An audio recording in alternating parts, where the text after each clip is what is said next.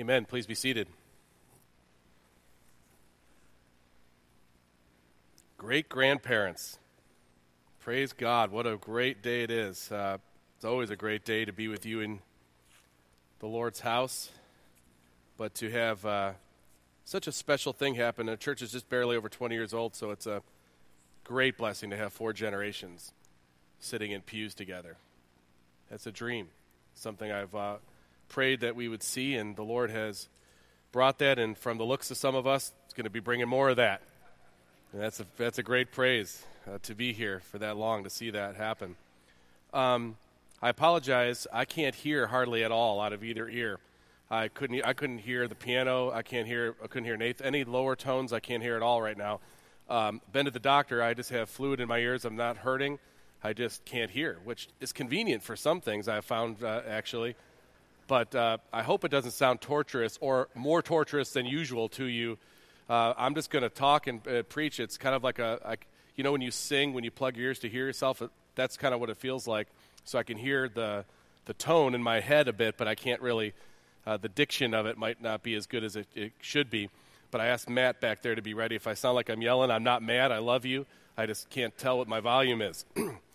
But I wouldn't miss Palm Sunday. I would have asked Pastor Nathan, but he sounded like he had tuberculosis in his office this week, so I figured, which one of us, right? You're going to get me. And I am going to open Matthew 21 with you, so please turn there.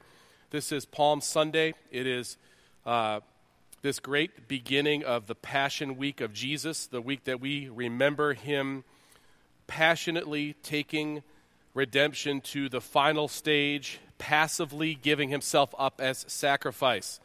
And we begin this week of remembrance and recollection on Palm Sunday. We have a Good Friday service as well, and of course Easter Sunday is the big celebration, and it's the prototype of every Sunday, is Resurrection Sunday. But this passage before us contains some of the richest theology in all of Scripture, and it's part of our tradition. The Reformed tradition has really given the church at large a great service with its study and its focus on what we will see in this text today. Not just in this text. I could have picked any number of a dozen texts, and we would have found this rich truth that we will unpack here, God willing, in our time together. I will read the passage first. It's a familiar passage, and there is, let me just tell you, far more than meets the eye when you see it. So here as I read God's holy word, and I'll read the account out of Matthew 21. Now, when they drew near to Jerusalem and came to Bethphage, to the Mount of Olives, then Jesus sent 2 disciples, saying to them, "Go into the village in front of you, and immediately you will find a donkey tied and a colt with her. Untie them and bring them to me. If anyone says anything to you, you shall say, 'The Lord needs them,' and he will send them at once." This took place to fulfill what was spoken by the prophet, saying, "Say to the daughter of Zion, behold, your king is coming to you, humble and mounted on a donkey, on a colt, the foal of a beast of burden." The disciples went and did as Jesus had directed them. They brought the donkey and the colt and put on them their cloaks, and he sat on them.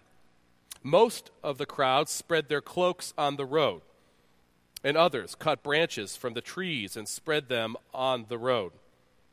And the crowds that went before him and that followed him were shouting, "Hosanna to the Son of David! Blessed is he who comes in the name of the Lord! Hosanna in the highest!" And when he entered Jerusalem, the whole city was stirred up, saying, "Who is this?" And the crowd said, "This is the prophet Jesus from Nazareth of Galilee." A simple event, right? Let's pray. Lord God, as we contemplate the day that our Lord Jesus entered Jerusalem at the beginning of his week of passion, very simply we are impressed again that Jesus meets our every need.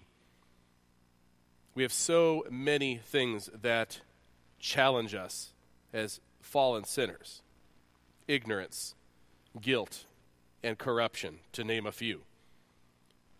But, O Lord, Jesus solves all of these eternally condemning problems.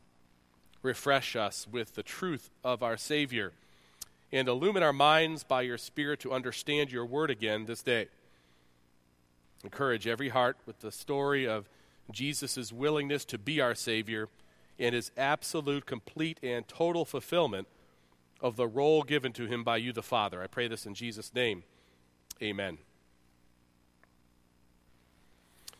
I recently went back to my hometown to visit some friends and some family. I spent a couple days with a dear childhood friend of mine, one of the most intelligent people I know. In fact, that flight is where I first started having the ear problems. I had a sinus infection, and the flight pushed the fluid into my ears, and I remember even there I was having trouble hearing everything he was saying, but we talked long hours. He works on a radio station there in the city. He's a very well-known personality there now, and he interviews people as part of his profession. He readily declares that he is not a Christian, though he respects that I am and appreciates what I believe, at least what he knows of what I believe. He does ask lots of questions, as you would imagine someone who does interviews might do. On the last night that I was at his house, he broke the silence with one of his cut-to-the-chase interview questions. He said, "Tony, what do you think our problem is anyways? Things seem pretty good to me. In fact, things have never been better for me," he says. "What do you think is so wrong?" He kind of thought of me as being this kind of downer because I think there's something wrong with humanity. What is our problem anyways? It's a good question for all of us to think about. What is it that we think our problem is? It's a simple question. It cuts to the chase. My friend knows that I think that Jesus is the answer to the problem, but what exactly is our problem?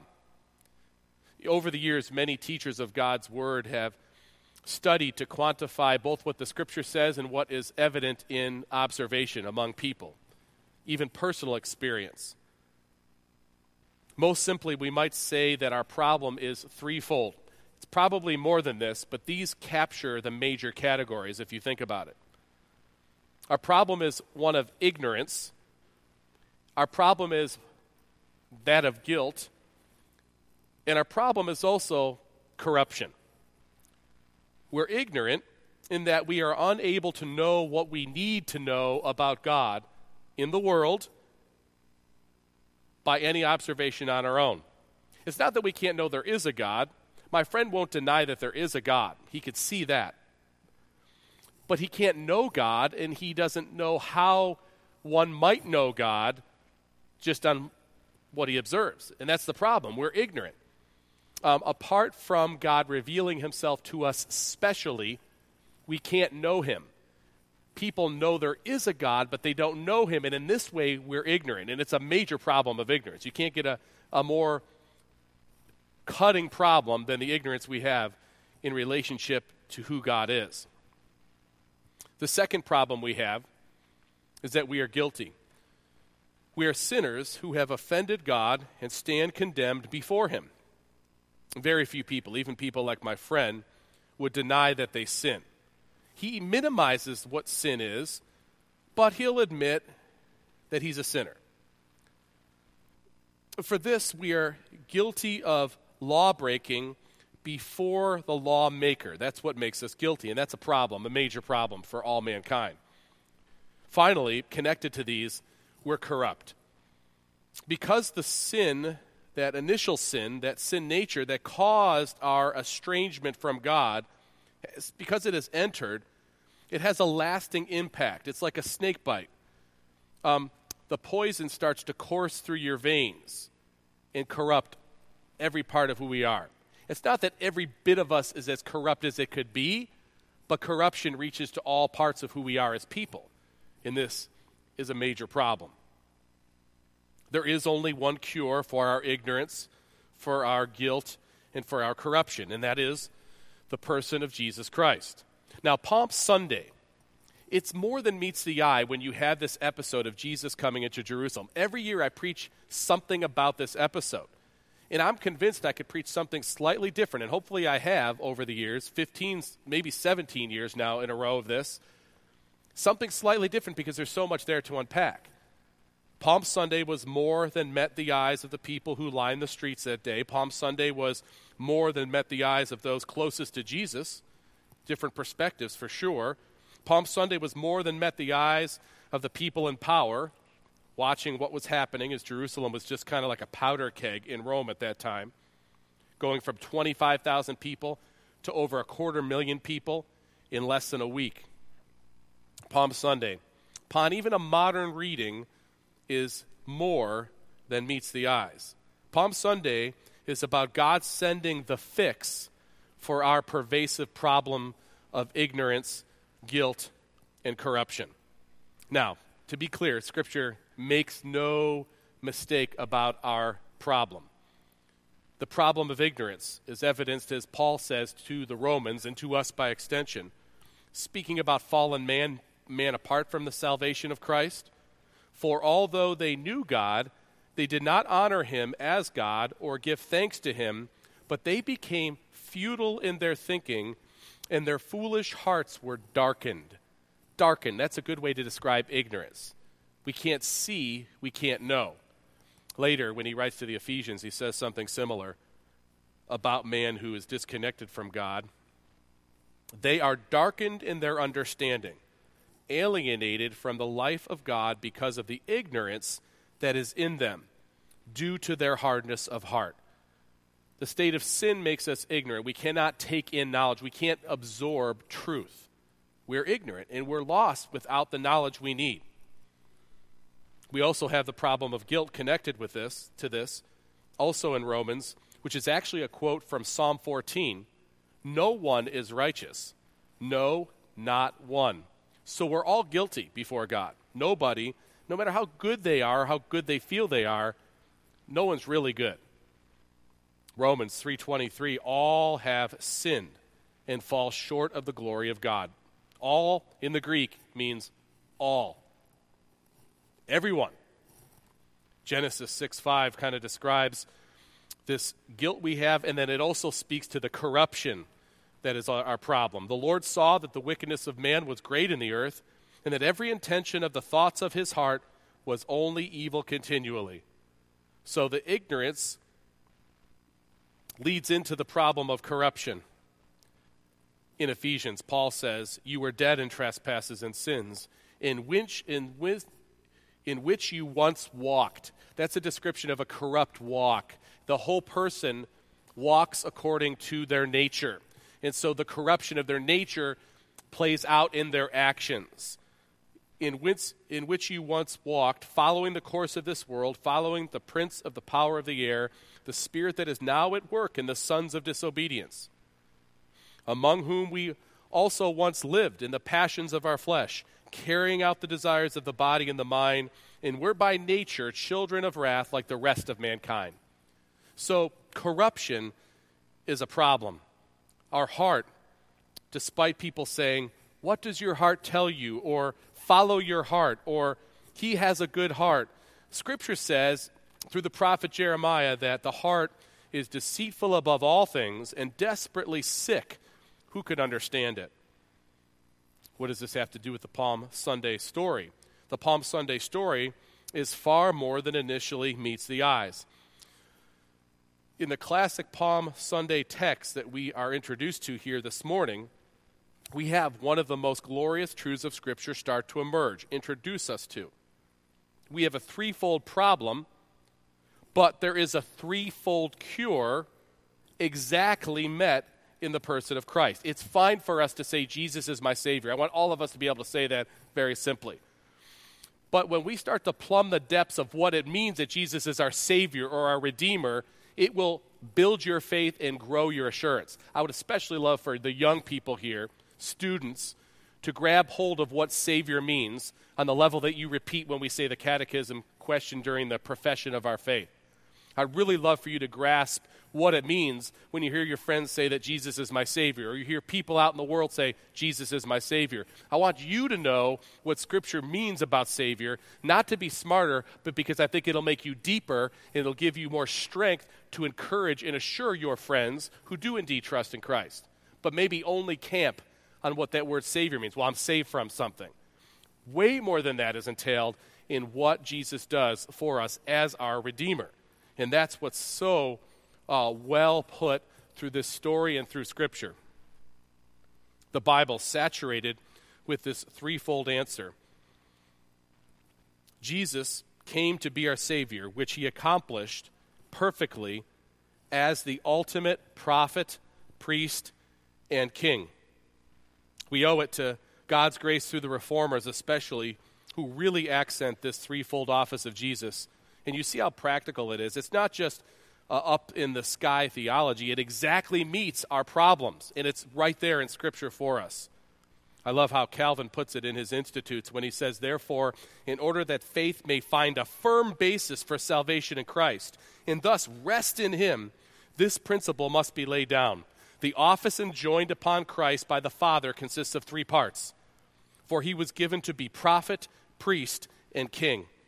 It's for the firm basis of your salvation that we know this and grasp this. So as we picture Jesus coming into Jerusalem, we know what that means in its totality, rather than the ignorance that was around and about as people weren't sure exactly why he had come. The great Dutch theologian Herman Bavinck said, Christ, both as the Son and as the image of God, for himself and also as our mediator and Savior, had to bear all three offices. He had to be the prophet, to know and to disclose the truth of God to us.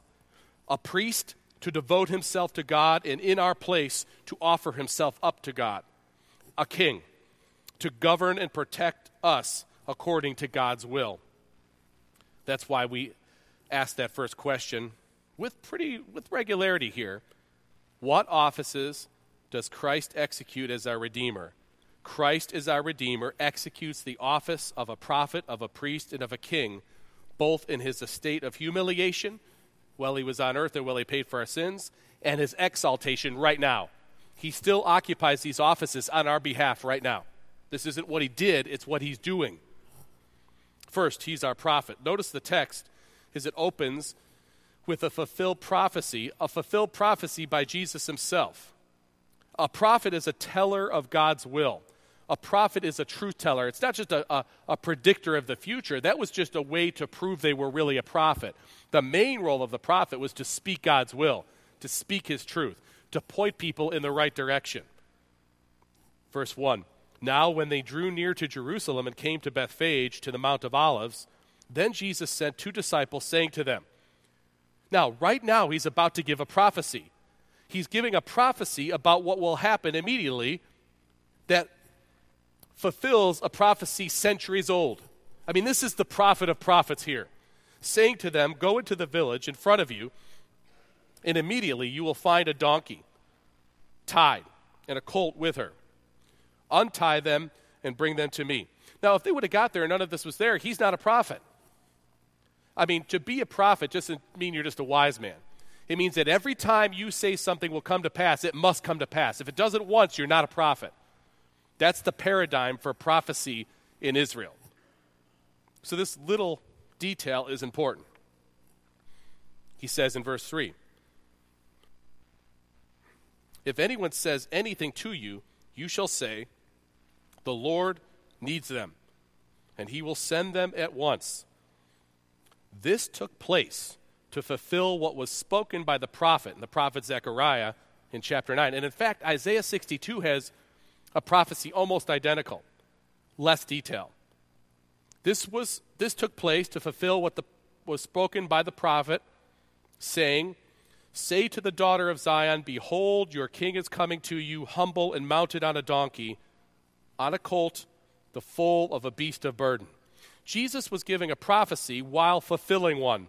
Jesus was not only a prophet, he was the prophet. The people rightly understood his character, even if it was through a fog, when we read in verse 10. Remember the last two verses? It's in our call to worship as well. And when he entered Jerusalem, the whole city was stirred up, saying, who is this? And the crowd said, this is the prophet Jesus from Nazareth of Galilee. These are Jewish people who know the paradigm for prophet. They know the testimony of Christ. Many were eyewitnesses. None of them said, this is the false prophet, or this is a guy who they say is prophet. The people said, what's the stir? What's this about? It's the prophet. It's the prophet Jesus. from Galilee. Jesus, consistently and rightly called a prophet, a particular office given to a select group of individuals who are specially gifted by God's Spirit to reveal God's will. The ultimate picture of this is Moses, who models what a prophet must be in himself and any prophet that came after him. It was a protection, the person of Moses, for the people of God to know who a true prophet was. And laden in that protection, in Deuteronomy 18, Moses says, "The Lord your God will raise up for you a prophet like me from among you, from your brothers. It is to him you shall listen." Now we know that this is Christ because later, when Jesus rises again and ascends into heaven, his apostles, who are like New Testament prophets, but now specially equipped with the message of fulfilled prophecy in Christ, they say to the listeners early in the book of Acts that times of refreshing may come from the presence of the Lord, and that he may send the Christ appointed for you, Jesus, whom heaven must receive until the time for restoring all things about which God spoke by the mouth of his holy prophets long ago. Moses said, "The Lord God will raise up for you a prophet like me from your brothers. You shall listen to him in whatever he tells you." Fulfilling the picture that Moses gave is Christ himself, the prophet, the ultimate prophet. No one disputed Jesus' qualifications as a prophet. No one. Not then and not even today. There's no way to dispute it. A prophet tells the truth. A prophet proclaims God's will. A prophet is a teacher of the truth. This is the prophet Jesus from Nazareth of Galilee. What do we need more today, do you think, than someone who will tell us the truth, the real truth? In the text, we see Jesus fulfilling prophecy in his person and in his actions. In the way that people see him, it's clear he's a prophet. Jesus came to do the will of the Father. He came to reveal the Father. He said just that in John 8. "When you have lifted up the Son of Man, then you will know that I am he," Jesus says, "and that I do nothing on my own authority, but speak just as the Father taught me." Later in John 12, "For I have not spoken on my own authority, but the Father who sent me has himself given me a commandment, what to say and what to speak." Because Jesus is the promised prophet, we can trust him. You can trust him. We know what he says is true, and that which he has revealed to us about the Father is irrefutable. Louis Berkhoff, in his fine work on this topic, said that Christ continues his prophetical activity through the operation of the Holy Spirit. His teachings are both verbal and factual, and he's speaking especially, in particular, of the Word of God given to us now, the inscripturated Word that we have now. He teaches not only by verbal communications, but also by the facts of revelation, such as the incarnation, his atoning death, the resurrection, and the ascension. So we desperately need truth. We are ignorant. That's a problem, right? Jesus is the truth, and he gives himself to us. Jesus is our perfect prophet, and it's so needed in this day of all days. It's needed every day, but we feel it very poignantly, the lack of truth. And he is the truth, and he gives us what we need to know. When the tide of popular opinion turns against us, we could rest on the sure, unchanging word of Christ, because he's wholly trustworthy. He is the prophet to end all prophets. He reveals God's will to us through his word. Jesus sends his Spirit to help us understand his word. Jesus makes us understand the gospel. That's how we are saved. This is why the question and answer is so well put. How does Jesus execute the office of a prophet? He does so in revealing to us by his word and Spirit the will of God for our salvation. Our ignorance is cured by Christ. Now, he does something else. He's our priest. Look at verse 6 down to verse 8. You remember that priests were representatives of the people. They are chosen by God to bring mediation between God and man. Now, the priests were identifiers with the people. They weren't better than the people. They had to bring sacrifices on their own behalf. The human priest did. They served as mediators between God and man, and they identified with mankind because of their infirmities. Jesus is the great high priest. He's delivered to God's justice himself. He doesn't bring the sacrifice like the fallen human priests who have to make sacrifices for themselves. Jesus brings himself as the sacrifice. He's the priest and he's the sacrifice at the same time. Verse 6, the disciples went and did as Jesus had directed them. They brought the donkey and the colt and put on them their cloaks, and he sat on them. Most of the crowd spread their cloaks on the road, and others cut branches from the trees and spread them on the road. I think it's safe to say that the majority of the people who were celebrating were thinking of Christ as some kind of social or religious or political liberator. And so they were celebrating a bit of victory. The palm branches could mean such a thing as a king in victory. But the subtlety of the untouched foal, and Jesus, the perfect sacrifice sitting there so he would not be figuratively corrupted, was more a picture of what he was really there to do. Yes, he's the king. Yes, he will assume his kingdom. But he had to make sacrifice for his citizens first.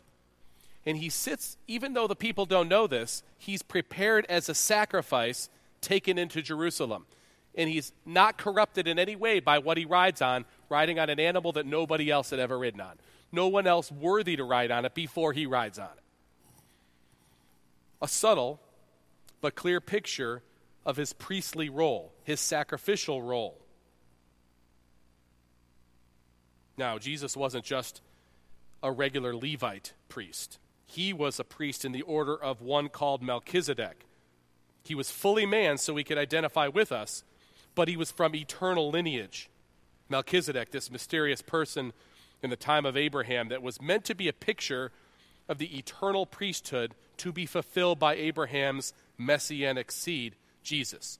And the book of Hebrews unpacks this for us. If there would be one book you should read maybe this year as your meditation book on your way to Easter, read the book of Hebrews together as a family. Go through the chapters, two chapters a day, and just see all the ways in which Christ fulfills what we have been studying even in Isaiah, building up over centuries in the Old Testament, fulfilled in Jesus. But Hebrews 4, for our purposes now. Since then, we have a great high priest who has passed through the heavens, Jesus, the Son of God. Let us hold fast our confession. For we do not have a high priest who is unable to sympathize with our weaknesses, but one who in every respect has been tempted as we are, yet without sin. Let us then, with confidence, draw near to the throne of grace, that we may receive mercy and find grace to help in a time of need. Remember our second problem? Guilt, corruption, condemnation, separation from God. And that's done away with through our mediator, our high priest. The priest has to be flawless. The priest could have no corruption. The priest, to end all priests, would not have to cleanse himself before he offered sacrifices for the people. The priest would not join in confession and personal cleansing because he doesn't need it. Jesus was priest in that he offered himself as the final sacrifice for our sins, bearing our guilt on himself and having it completely met by the justice of God on the cross. He rode that donkey that had never been ridden to show his purity as the sacrifice entering Jerusalem. In Hebrews 9, he entered once for all to the holy places, not by means of the blood of goats and calves, but by means of his own blood, thus securing an eternal redemption. Later in the same glorious chapter, Hebrews 9, it was necessary for the copies of the heavenly things to be purified with these rites, but the heavenly things themselves with better sacrifices than these. For Christ has entered, not into holy places made with hands, which are copies of the true things, but into heaven itself, now to appear in the presence of God on our behalf. Nor was it to offer himself repeatedly as the high priest enters the holy place every year with blood not his own. For then he would have had to suffer repeatedly since the foundation of the world. But as it is, he has appeared once for all the end of the ages to put away sin by the sacrifice of himself. The priest would not offer sacrifices that need repeating because he offers himself. Since the priest was perfectly holy, he was qualified to offer a once-for-all sacrifice.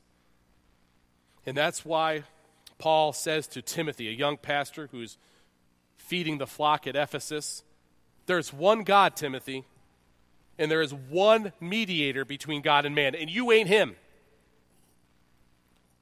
The man, Christ Jesus, who gave himself as a ransom. Because Jesus is our high priest and has shed his blood once and for all, we have eternal forgiveness of sin, access to the throne of the living God. And our second major problem, the problem of guilt, is done away with. We are not left at a distance from God because the temple in the veil has been torn in two, and we have access to God directly. We don't have to go timidly to God's throne of grace because our great high priest has made the way clear for us. We don't have to feel the frown of God upon us because he's not frowning. Jesus satisfied God's justice completely. He has brought a perpetual, eternal peace between us and God due to his perfect sacrifice. And furthermore, even now, Jesus makes continued intercession on our behalf while seated at the right hand of the Father. This is why it says in Hebrews 10, the former priests were many in number because they were prevented by death from continuing in office. But he, Jesus, holds the priesthood permanently because he continues forever. Consequently, he is able to save to the uttermost those who draw near to God through him, since he always lives to make intercession for them, for us. How does God execute the office of a priest? He executes it. It is once offering up for himself a sacrifice to satisfy divine justice and reconcile us to God, and in making continual intercession for us. Finally, look at verse 9 as it captures the third answer to our threefold problems by giving us a picture of the third office of our Savior Jesus as King. It says in verse 5 first, say to the daughter of Zion, behold, your king is coming to you, humble and mounted on a donkey. He's declared as king, and a king has rule, has authority over us. But a king also protects us. A king provides for us. A king might have to deliver us from enemies. A. Hodge wrote, the promised Messiah of the Old Testament was to be a king, and that the historical incarnate God of the New Testament actually is a king in the highest sense. We are witness to, by almost every page of the whole Bible, the fact of his kingship. Verse 9 in the text before us. And the crowds that went before him, that followed him, were shouting, Hosanna, save now. Hosanna to the Son of David. Blessed is he who comes in the name of the Lord. Hosanna in the highest. Save us in the highest. Save us to the uttermost. Despite their flawed perception of what Jesus' kingship would look like, they were right to hail him as king. The kingly role of our Messiah was forecasted through David. When they say Son of David, they mean King David. And they're referring to the promise that was made to David back in 2 Samuel, where Samuel said on the behalf of God to David, when your days are fulfilled and you lie down with your fathers, I will raise up for your offspring after you, who shall come from your body, and I will establish his kingdom. He shall build a house for my name, and I will establish the throne of his kingdom forever. They were crying for the salvation that a king could bring, not a sacrifice, although that's what he had to bring. They didn't even know what they needed. But they were right, he's a king. Remember when Jesus stood before Pilate Pilate asked him, "Are you the king of the Jews?" he did not refute it. And that's important. He wasn't going to get into debate with this pagan governor, but he wasn't going to lie about it either. And he said, "You have said so." He knew what Pilate meant by king. What Jesus meant by king was far greater than what Pilate meant.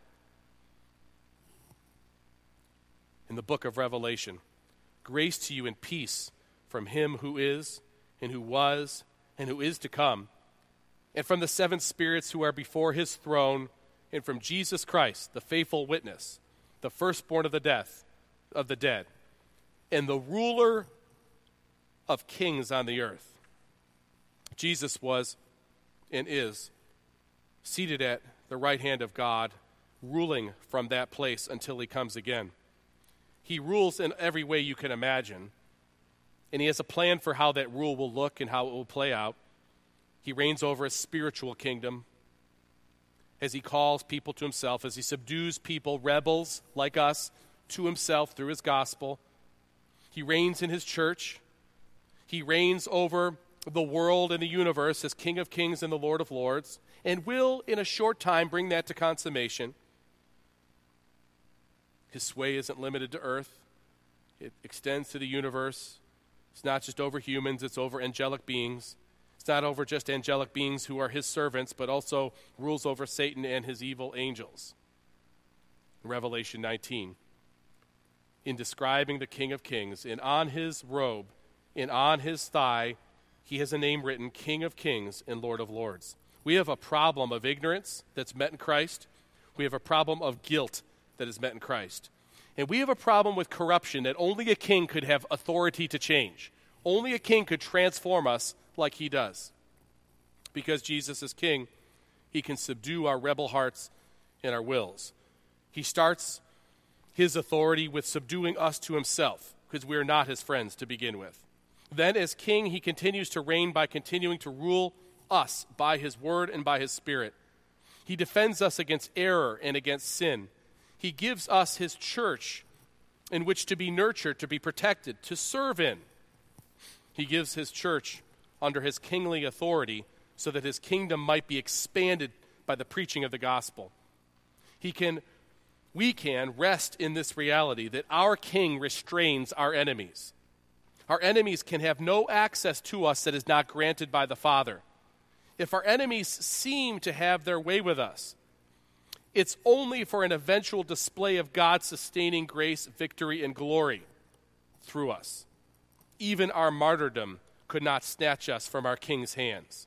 In fact, when the blood of King Jesus' martyrs is spilt, it sows more seeds for the expansion of his kingdom. How does Christ execute the office of the king? He does so by subduing us to himself, in ruling and defending us, and in restraining and conquering all his enemies, and all of our enemies. I want to close by sharing with you a scriptural picture that maybe you haven't caught before, but it has become precious to me. When we read the Old Testament, we see that God promises the people of God that they would be something special. Yet you don't see anything special about the people of God in the Old Testament, do you? And if you're honest, you know you'd be no different if you were there. But yet through Moses, listen to what God says about his people, what his vision is for his people. He says through Moses in Exodus 19, "You yourselves have seen what I did to the Egyptians, and how I bore you on eagle's wings and brought you to myself. Now, therefore, if you will indeed obey my voice and keep my covenant, you shall be my treasured possession among all the peoples. For all the earth is mine." Now that sounds great, but you all caught what I caught. I know you did. If we obey. Uh-oh. No wonder things don't go well for Israel. Or do they? "And you shall be to me," God says about his people. Listen to what he says closely, brothers and sisters. "You shall be to me a kingdom of priests and a holy nation." Wait a minute. A kingdom, priests, a holy nation, not a corrupt one. A kingdom of priests, a holy nation. "These are the words that you shall speak to the people of Israel," he tells Moses. Now here's the problem. Moses said to the Israelites, who were ignorant, guilty, and corrupt like us, if you obey my voice, you shall be a kingdom of priests and a holy nation. Kingdom of priests, holy nation. Kings, priests, and proclaimers of God's glory. Does that sound familiar? But they failed. Except one. There is one Israelite who kept covenant. There is one Israelite who obeyed just as God said. And so God owes to that Israelite, the one who did it perfectly, exactly what he promised. And then, by extension, anyone who's united to that Israelite, the perfect Israelite, they too gain the promises of that one. Do you see how it now works? Peter, many years later, speaking after Jesus had ascended and sent his Spirit, and the church is growing, and people are coming to Christ. Now he speaks a word of fulfillment about our prophet, our priest, and our king that extends to us. He says in 1 Peter 2, you are a chosen race, a royal priesthood, a holy nation, a people for his own possession. Present tense now. It used to be future tense, of course, in Moses' time, but now it's fulfilled. That you may proclaim the excellencies of him who called you out of darkness into his marvelous light. Once you were not a people, now you are God's people. Once you had not received mercy, but now you have received mercy. A chosen race, a royal priesthood, a holy nation, a people for his own possession. In this Palm Sunday reading from Matthew, there is far more than meets the eye. Let's pray. Lord, we are grateful for sending our prophet, our priest, and our king for his threefold office and what it means and how it answers the serious problem of our ignorance, our guilt, and our corruption.